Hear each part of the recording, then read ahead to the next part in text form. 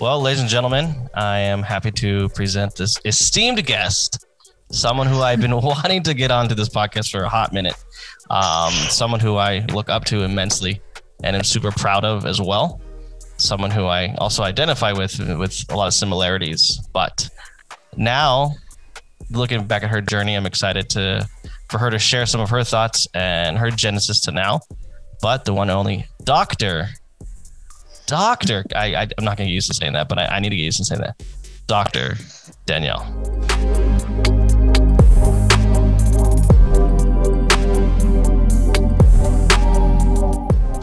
So, one, thank you for taking your time in your married life, in your doctorate life, and just finished, just to come on here and just talk shop, talk some AT stuff, talk life. But I'll go ahead and let you introduce yourself and let me stop rambling. Well, Simi, I'm super excited to be on here and to chat with you. Like you said, we go way back and we both have come a long way. So I'm excited for today. But yeah, my name is Danielle Torp. I am, as Simi said, I just recently defended and got my PhD. I'm currently living in Kentucky with my husband, who's also an athletic trainer and PhD. So that's fun. But yeah, that's me. All right. Well, I do have a series of questions we're going to go through because what's a podcast without little formalities? Sure. So we're not just rambling for hours and hours, but so the people can hear your genesis. Where did your athletic training career begin?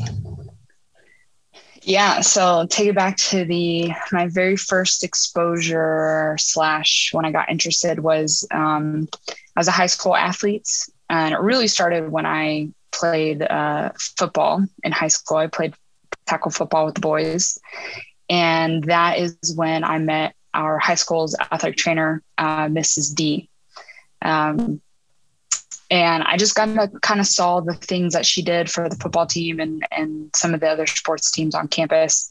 And I just thought that was really cool. I thought, working at a high school, hanging out with athletes all day, taking care of them.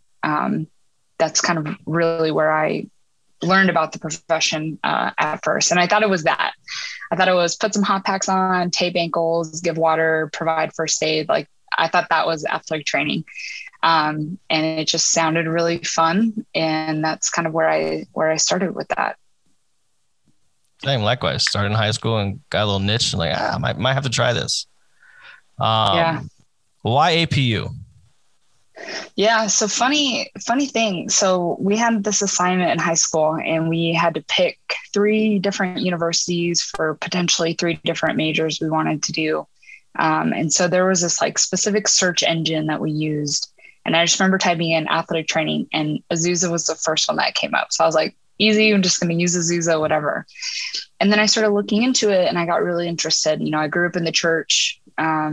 I went to a Christian high school for a hot second, and then I transferred back to my public school. But it was about 45 minutes from where I grew up, so I was interested in that.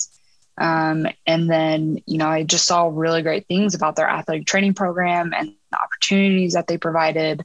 So I was like, let's give Azusa a shot here. So that's where it started. I had my heart set on joining the athletic training program. And haven't deviated from that since.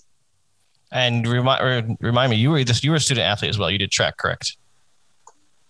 Yeah. So I started my first year as a walk-on on the track and field team. I was mostly interested in doing the pole vault, but then I was also a jumper and all of that in high school. So then I had a stint at the multis, the heptathlon. Never did compete as a heptathlete. Wasn't quite versatile enough, but my first year I did that. And then when I met with the athletic training program, they just kind of laid it out like, look, you can definitely still be an athlete, but if you're going to do this, you're going to need to use your winter break. You're going to need to use your summer break to kind of make up your clinical hours for when you're in season, because you can't do both. So I kind of made the decision then to just quit track and just focus on doing my clinicals. So. Okay. And then from undergrad, from APU to starting your doctorate, walk us through a little bit of that timeline. Yeah, so we graduated in 2012. I took a year off from school. I was just talk about burnout, man. Undergrad life was crazy, and we'll probably talk about that later. But burnt out. So me and my roommate at the time, we both had some family in Colorado, so we moved to Denver. And I just took on a couple random jobs, just waitressing, and I worked at a local YMCA. And studied for the GRE, applied to grad programs, and I ended up going to the University of Toledo in Ohio. So Southern California girl, moving to Colorado, loving it, introduced the snow, kind of strange, cold. And then I moved to Toledo, Ohio, in the middle of nowhere. It was the craziest thing. I drive out from Denver to Toledo, and I didn't realize we grew so much corn in this country. Like I just amazing. So I went to the University of Toledo, where I was a GA for track and field at Toledo. And the program there was a research intensive master's program. So we did a thesis, a whole research project. I got paired with a doctoral student there, Dr. Quinn Levin, Dr. Beard, now I think she goes by, Megan, and we did a research study on runners. And that's really where I got my hand in kind of the research realm of athletic training. And I just thought it was the coolest, fun, really challenging process. But my heart was still in athletic training. I was still working with athletes day in, day out, providing treatments, traveling, all of that. So when I graduated with my master's, I got a job here in Kentucky at Eastern Kentucky University, where I worked with track and field again and women's basketball. And I was an assistant there for 2 years, loved it, loved my experience, everything about it. And then one of the professors that I met at Toledo, he had been trying to get me to come back to do my doctorate with him. And he asked me to come back when he was still at Toledo. And I was like, dog, I love you. I really want to work with you, but like, I can't move back to Toledo. I just couldn't. So, and I wanted to keep working, I wasn't quite ready to give up after a year. So I told them I need another year, and then let's revisit the conversation. And in that year, he actually ended up getting a job at Charlotte. So then the next year when he asked me again, do you want to come work for me? I was like, oh, you're in Charlotte now. Yeah. Some things were going on at the university I worked at. So I was like, no, let's do it. Let's work together. So, started my PhD with Dr. Luke Donovan. Fantastic mentor, fantastic. And then, 4 years later, there we are. Title and all. It's in the ink. It's official. You can find it on Google. You can find it on LinkedIn. Danny's a damn doctor. Crazy.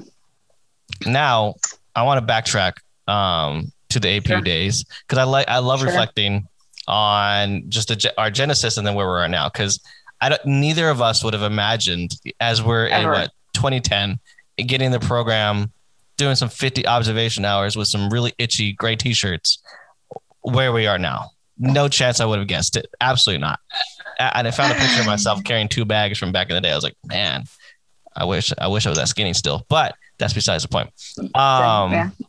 But when you got to APU and you're like, okay, now you're full blown athletic training student, what were your goals then? Of where do you see yourself? Like, damn, in 5 years, 10 years, I want to be in this setting, or I want to be doing this. What was it then? Yeah. And then now that you're a doctor, where do you see the next 5 years going? Sure. Yeah. So crazy. So I started in the program, our first class is like intro to AT. And I remember being in that class, and we were talking with Dr. Sean Gately, came and was teaching that class with us, and he came as a guest speaker. And he was just going around like, I've worked in all kinds of settings. Where do you guys want to work? We'll kind of talk about them. And I remember in my head, obviously having that high school kind of scenario. But then there, I was like, you know what? I think I want to work for the Chargers. Like, that's my goal. Like, get up, work with the Chargers, San Diego at the time, be in the NFL. Like, that's like that's the penultimate as an athletic trainer, I thought at the time. And I went around and I said that, and Sean was just like, man, I really hope you're ready, like understand the lifestyle, think about how long their season is. You're traveling, you're gone, Wednesday to Monday, like your life is football almost the whole year round. And I was like, nah, I like my life. So I kind of pivoted from that. And then, I didn't really have like a specific setting. I kind of went through the clinicals, let the process kind of happen. But at the end, my heart was always set with track and field. That was my favorite sport as an athlete. Obviously I did that at APU. And then I worked with Glory Fung at APU with track, and I saw how it could be done. Fantastic athletes. I mean, talk about athletes, right? Track and field, world class. World class, right? And the APU programs, the cross country track and field teams were phenomenal, national champions year after year after year. So, working with the best. So I was like, this is great. I have a passion for it. I was always told if you like track, there's definitely a niche because there's not a lot of people who like working track and field. So there's definitely job opportunities for that, which held true. But that was really my goal. My goal is to hang out, work in, D1 track and field. One day I really wanted to be on the Olympic trials. I see that same Sean, he's just got back from Oregon working at the trials. And I was like, that's what I want to do. So yeah, kind of funny, but our APU days, I would have never thought. No, not a damn clue. Not a damn clue. I'll be honest. I was always a good student, right? That's why I kind of half succeeded at this PhD, is just because I'm a good student. But I feel like I was stretched so thin at APU that I was like a decent, like we got by, you know what I mean? Like we still studied our asses off. We still went to clinicals. I think we were both really clinically strong, and that's kind of what held, at least me, my GPA really wasn't the best. But I don't know. I'm always curious to talk to our old professors to see if they would have imagined either of us, especially me in this position, because I don't think any of them would have. But no, and I'm sending them this podcast when it's done, and I'm like, y'all need to give this a listen, because we were dropping some names in here. Like, no, look at us. But seriously, who would have thought? Yeah, but like the funny thing though is that I always say that, but like I don't, and I'm not going to speak for you, but for myself, I was never in a position where any of our professors were like, this isn't quite for you. Like you should probably do something else. I never had that conversation. They were always very supportive, always just like, all right, you're getting there, but you got to kind of keep going. I mean, Phil Ford was great. Chris Schmidt, Cindy McKnight, Jay Liv, notorious Jay Liv. They were all so supportive. And then clinically, I never got a bad thing anyway, either, working with Sean, working with Glory, working with Ben, April, Kim, all of them, they were all so supportive. I just, in my mind, always thought I was like the slacker of the group. Right. Oh yeah. And I always thought I was like bottom of the class.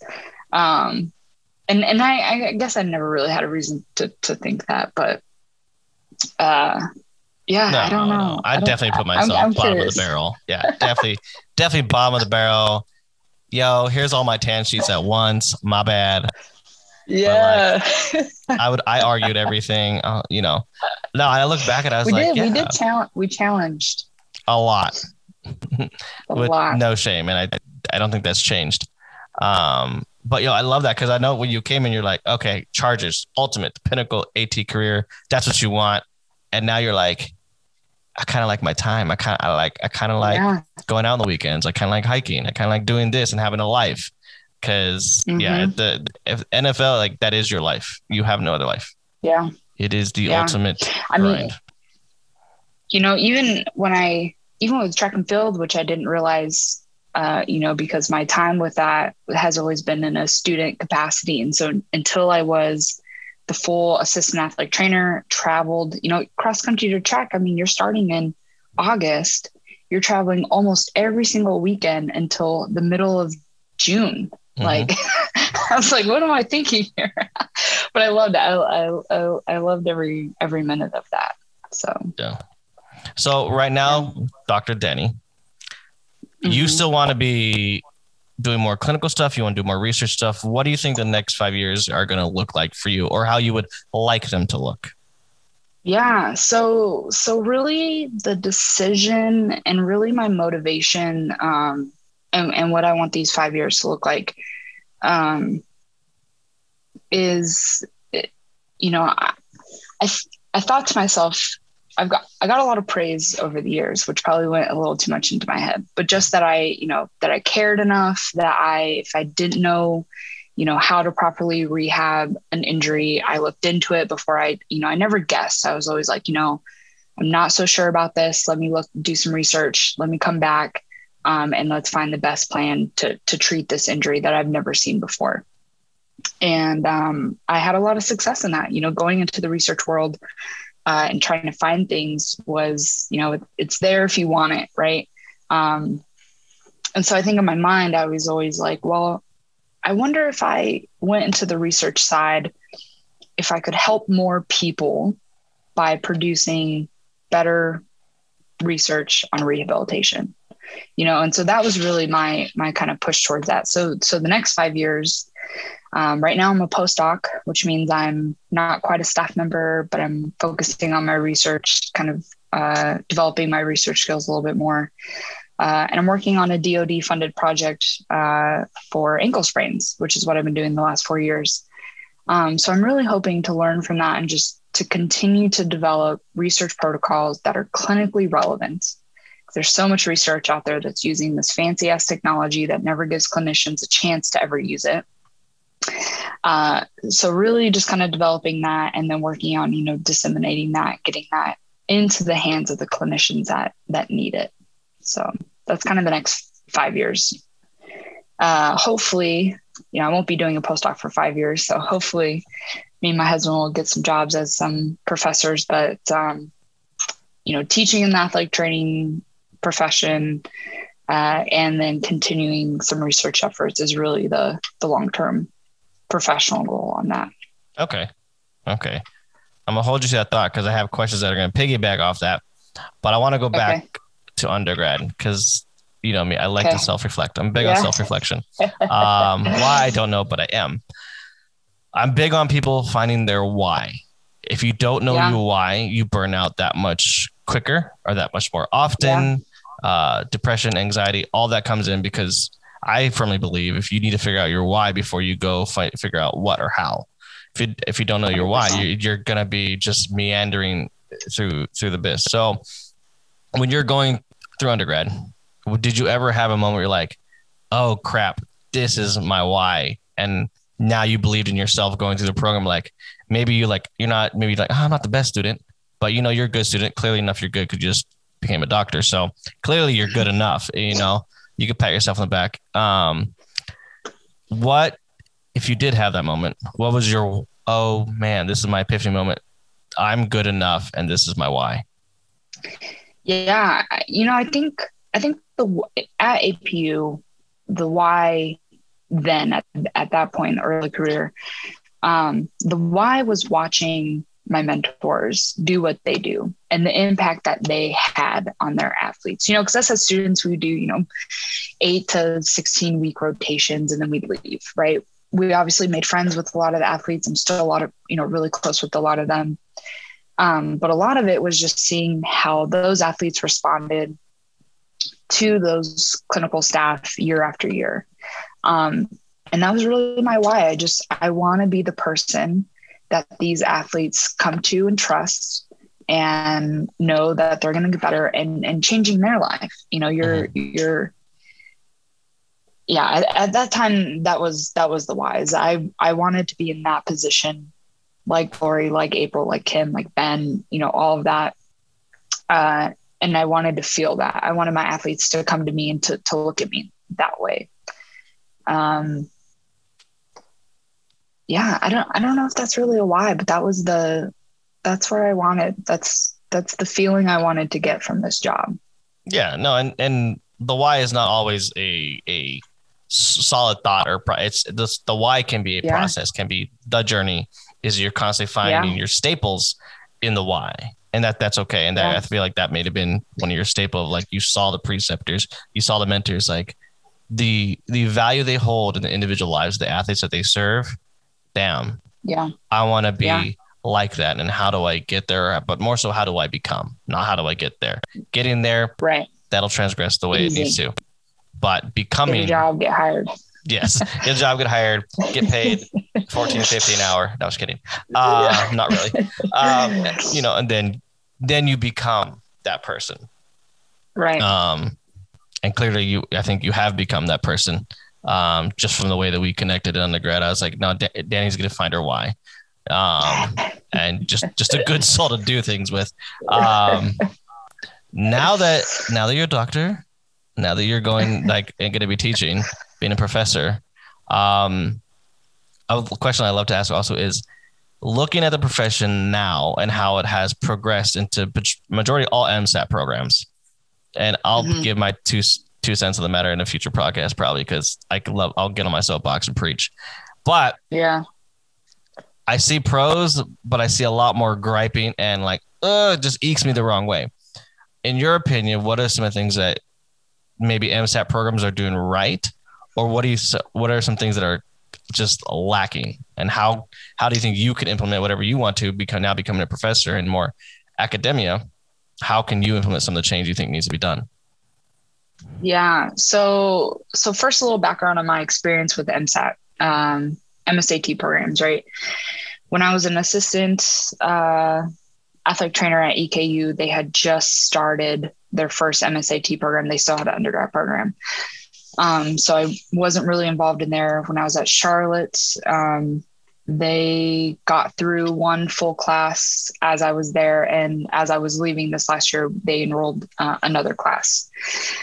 And then here at Kentucky, I've helped out just because I know some of the professors. I've helped out already since being here with some of them. So I haven't been too heavily involved in these students' lives or anything.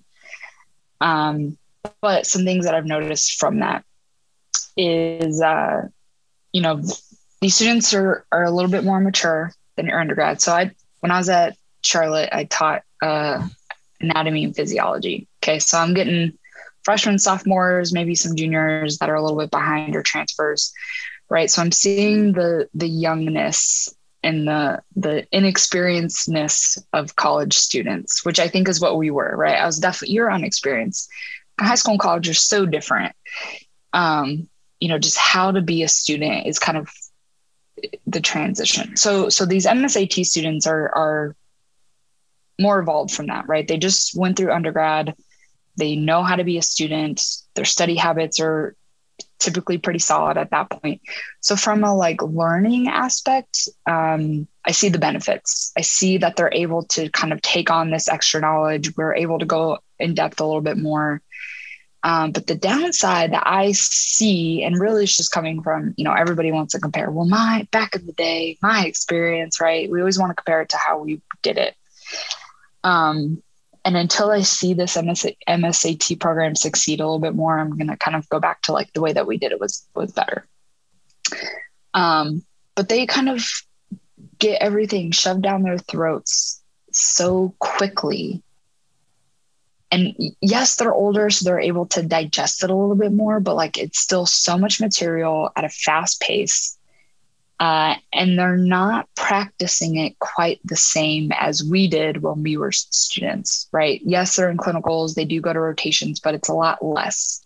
And because they don't know as much, and all the preceptors went through it like we did, so they're not letting them do as much because they don't think that they're as experienced. So I think from that, we're doing them an injustice by not letting them, actually get their hands dirty as they're learning the material. And I could be very wrong on this, but that's just from my outside perspective.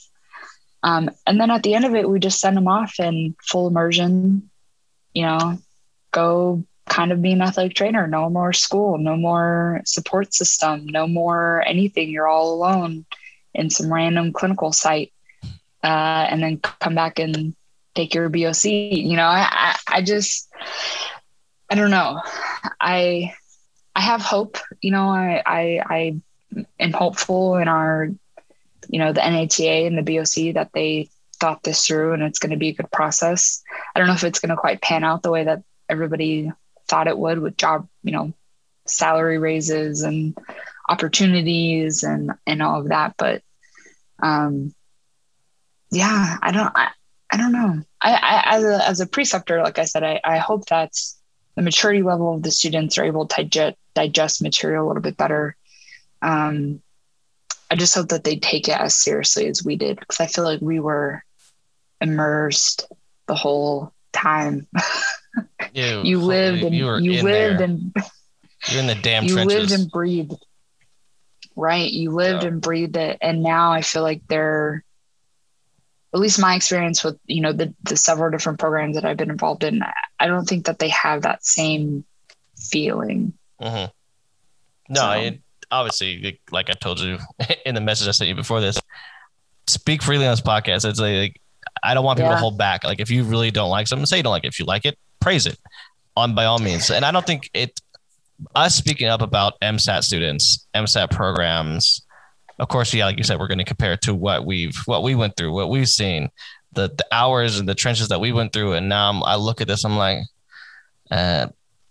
you're chilling. You are comfortable going through an MSAT program. And yes, you're getting stuff shoved down your throat. Like, know this, know this, know this, know this. And 30% of the knowledge I think that they were asking the students to understand, to learn, to be educated on, they're never going to use in practice. So I'm like, there's a lot of functional knowledge that's not being taught, which drives me up the wall. Cause like, I want a profession to advance. I really do. But then, like you said, when they get out, it's like, all right, throw them to the wolves. Good luck. You maybe had 2 years of clinical experience with some summers off, with vacation in the Christmas time. Like, that was not heard of for us, really. It was like, you're in it, you're going to live it, you're going to poop it, you're going to pee it, you're going to drink it. This is your life. Yeah. True, like, so the thing that I'm interested with though, is because I think as an undergrad, I understand what you're saying with, we're learning stuff that we're never going to use in clinical practice. That's I feel like a whole different, that's a whole podcast on that one.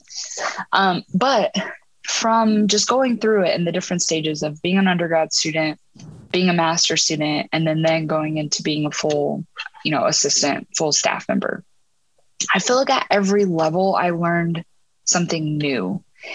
And I feel like the level before gave me just enough education, just enough experience to get me to that next level, right? So everything that we learned at undergrad was just like the tip of the iceberg of what athletic training is and could be.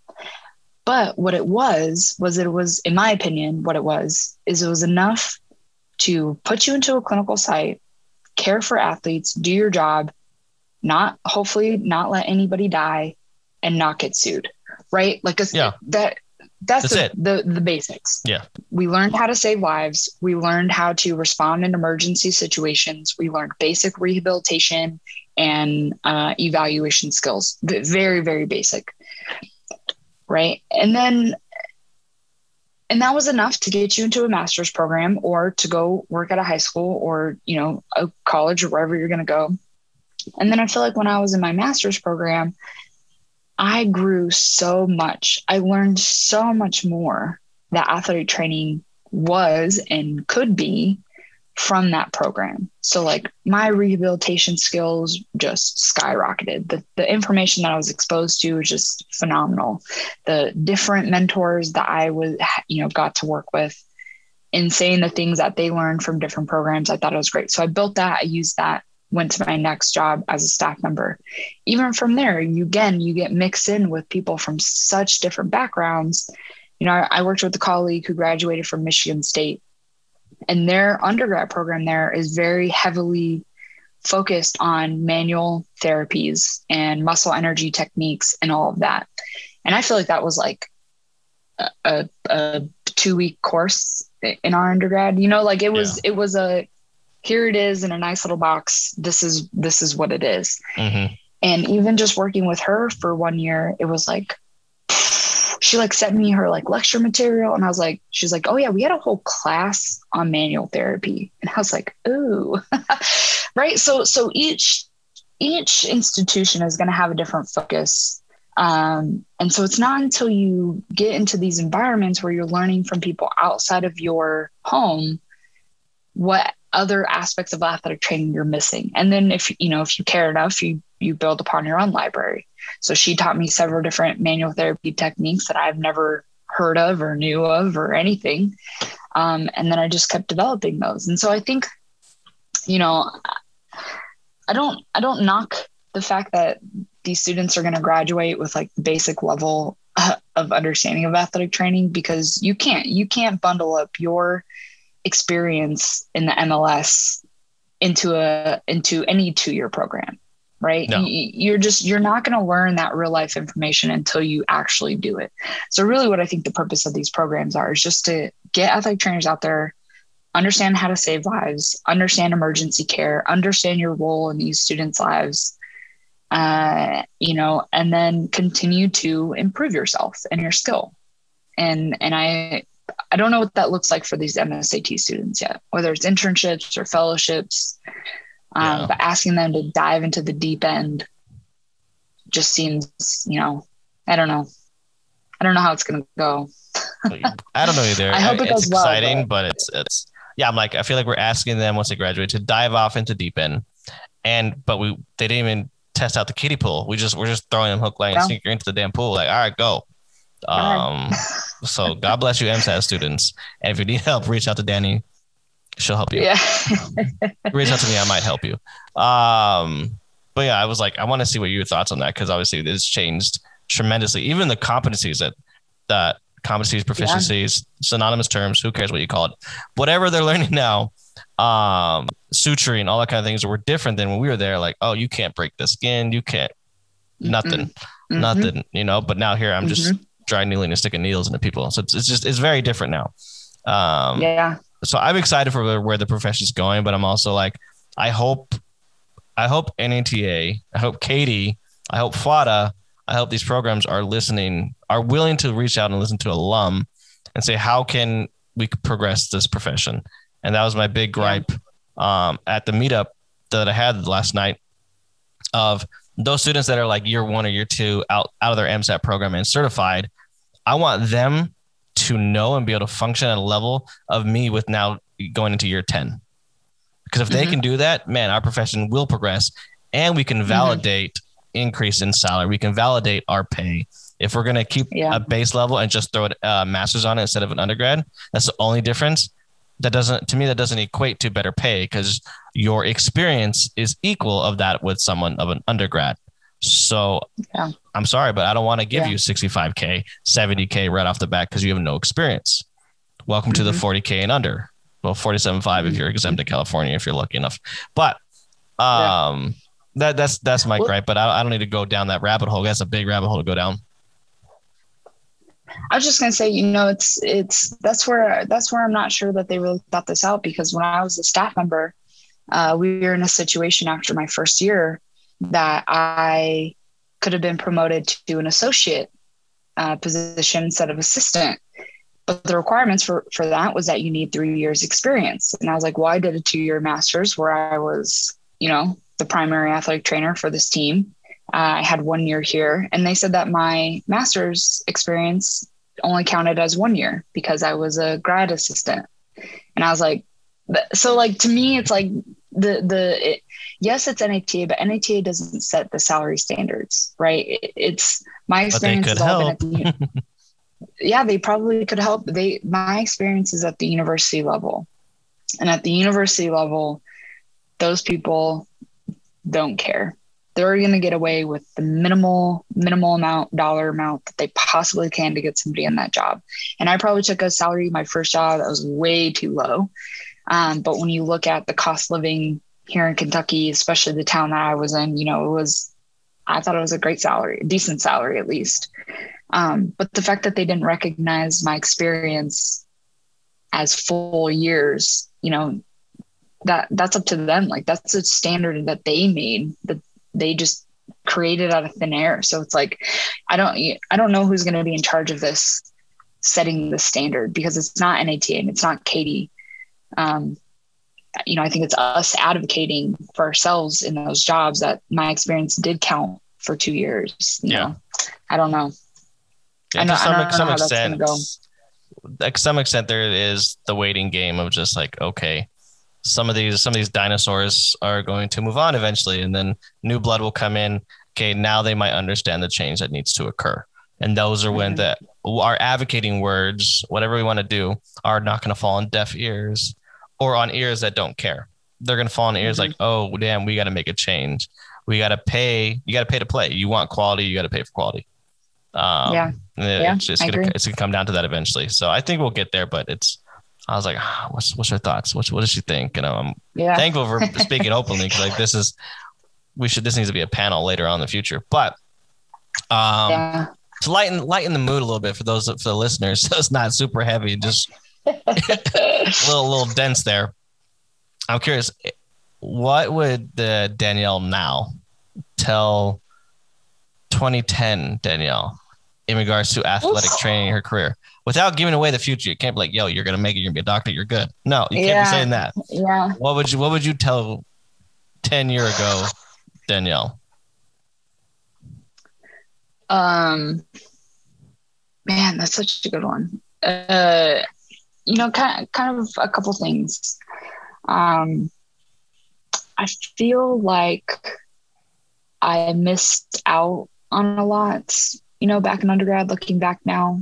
And I would just tell her, be more in the presence of everything you were doing.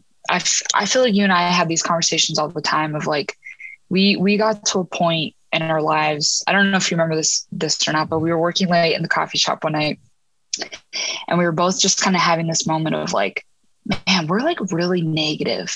Like we are just like, I just feel so negative about everything. I hate everything, and like everything sucks. And I just complain about stuff.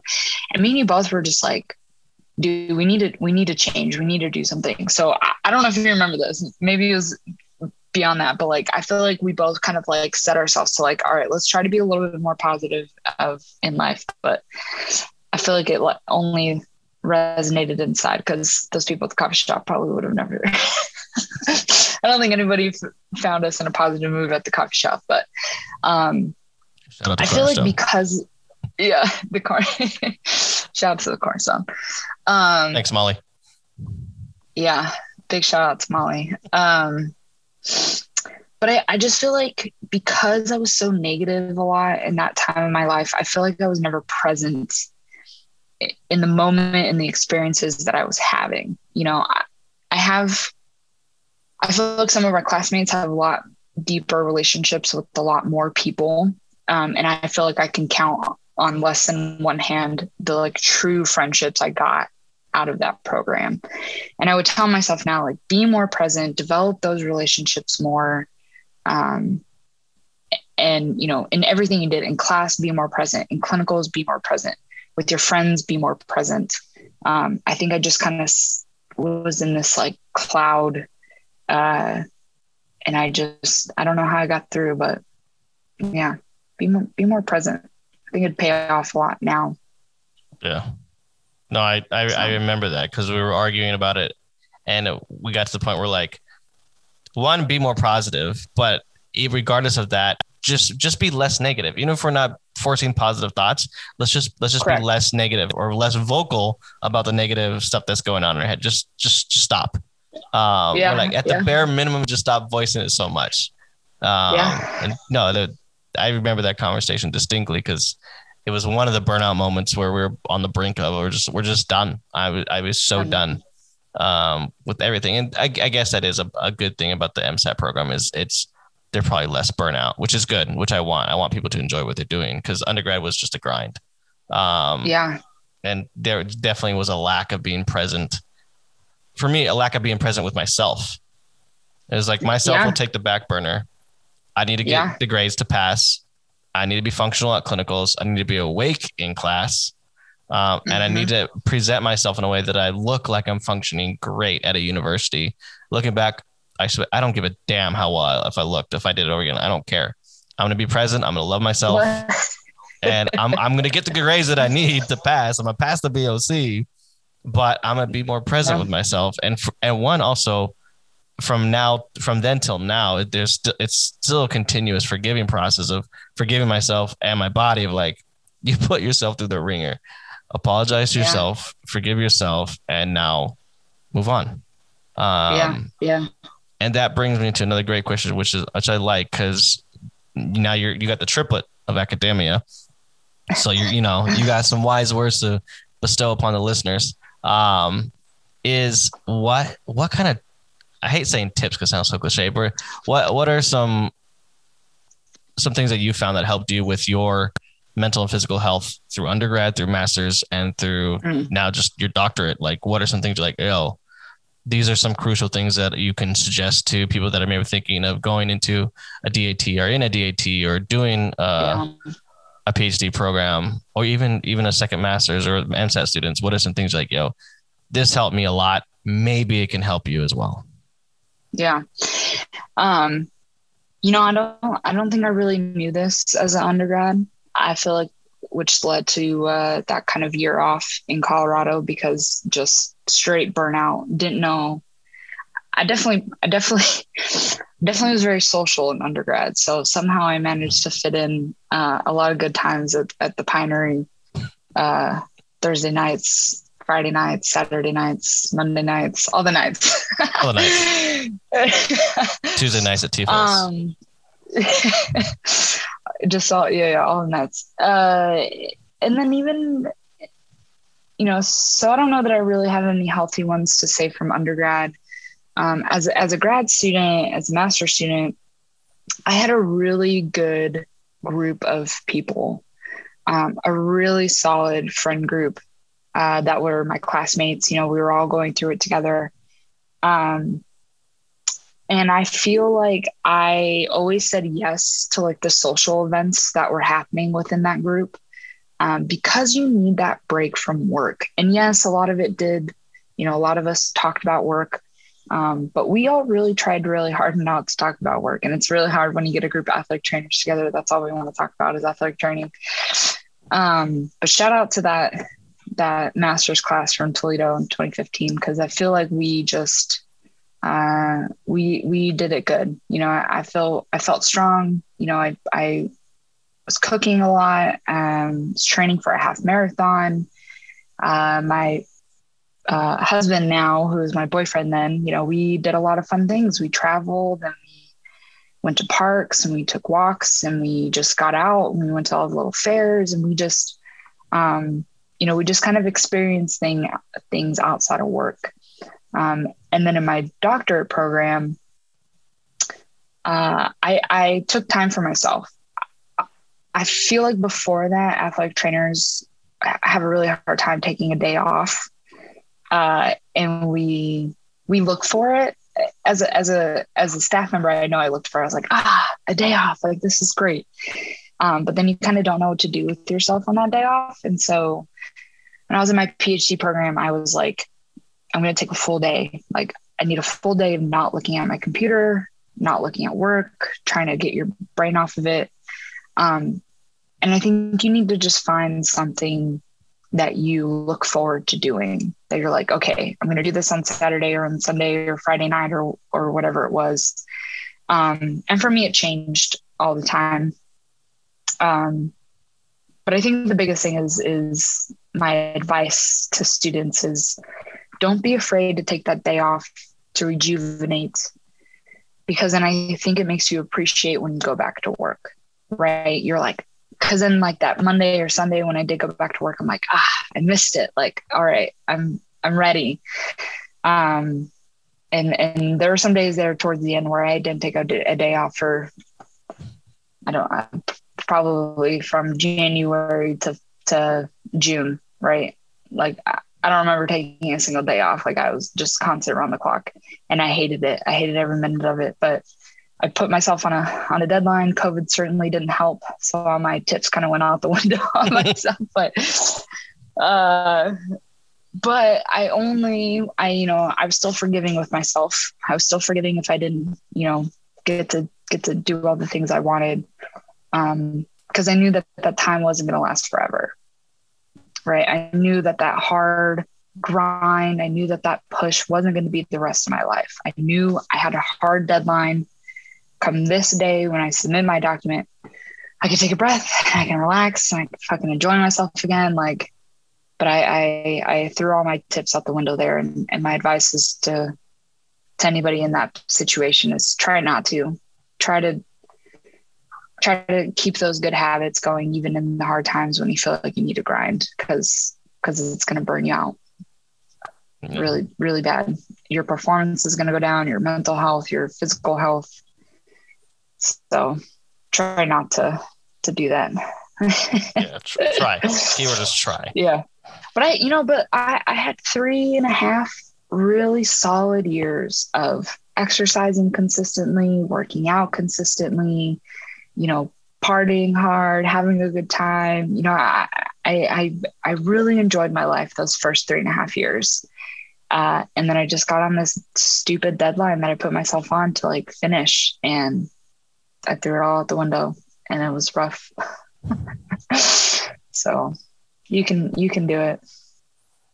Love that. The future listeners. The future listeners. Well, I got 3 more questions to wrap this up. All right. They're a lot lighter. They're a lot lighter. Very, very easy questions. Okay. Because this is Coffee Movement Medicine podcast, I have to, and we're both coffee connoisseurs, coffee lovers, coffee addicts, et cetera, et cetera, et cetera. Throw the adjectives in there. For Toledo and where you currently reside, for the listeners, if they ever end up in those cities, what is your number one go-to coffee spot in those cities and why? Oof. All right. So I'm going to start here in Kentucky. There's this place, Le Petit,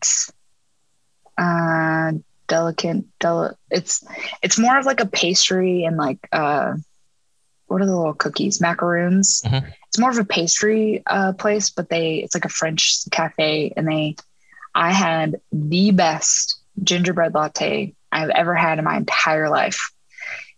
The second best latte period of my life. The first best is Kalani's Christmas in a Cup that she created. Christmas in a Cup. Legendary. For any of the APU Cornerstone drinkers, ex-workers, Kalani's Christmas in a Cup, just magic. That by far the best latte. Perfection. By far the best latte ever in my life.